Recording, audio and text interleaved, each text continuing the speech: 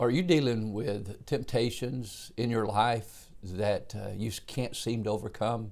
Are you dealing with addictions, things that just overwhelming you, or habits that you know are not good for you, your life, your family? Well, today, my friend, we're going to be talking about that in James. James seems to jump right into that as he begins his book on trying to help those 12 tribes which are scattered abroad. Sometimes when you get away from your support group, you get away from your church group, you get away from those closest to you, and you're all by yourself out there, so to speak, in the world, that's when the temptations can be overcoming. When you're in that hotel room and you're thinking no one's watching, no one's there, no one cares, my friend, the temptations can be overcoming. But James has a word for us. The Word of God has a word for us today. And first he says, blessed is the man. So he starts this from a positive aspect. Blessed, happy is the man who endures trials, tribulations, temptations. See, there's those trials that come from just hardships that come our way in life, suffering that comes our way.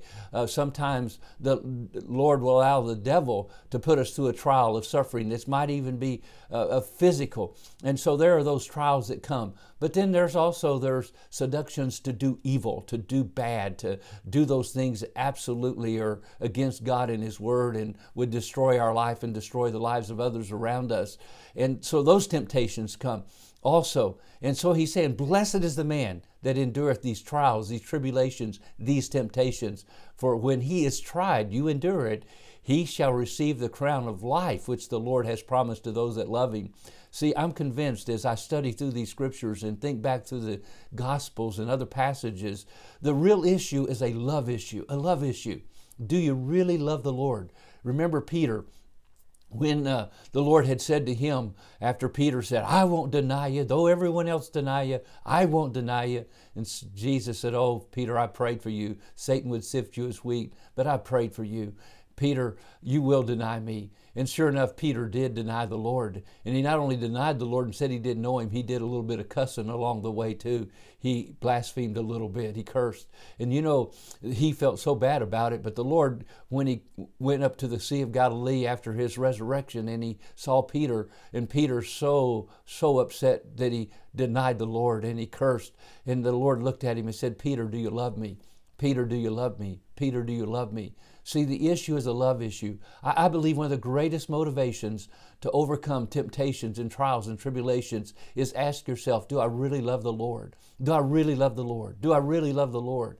And if you love me, Jesus said, you will keep my commandments. The fact that you're not reading your Bible, you're not praying, you're not hanging out with those believers and the others that will encourage you and help you, it's a love issue. Jesus said, if you love me, you'll keep my commandments.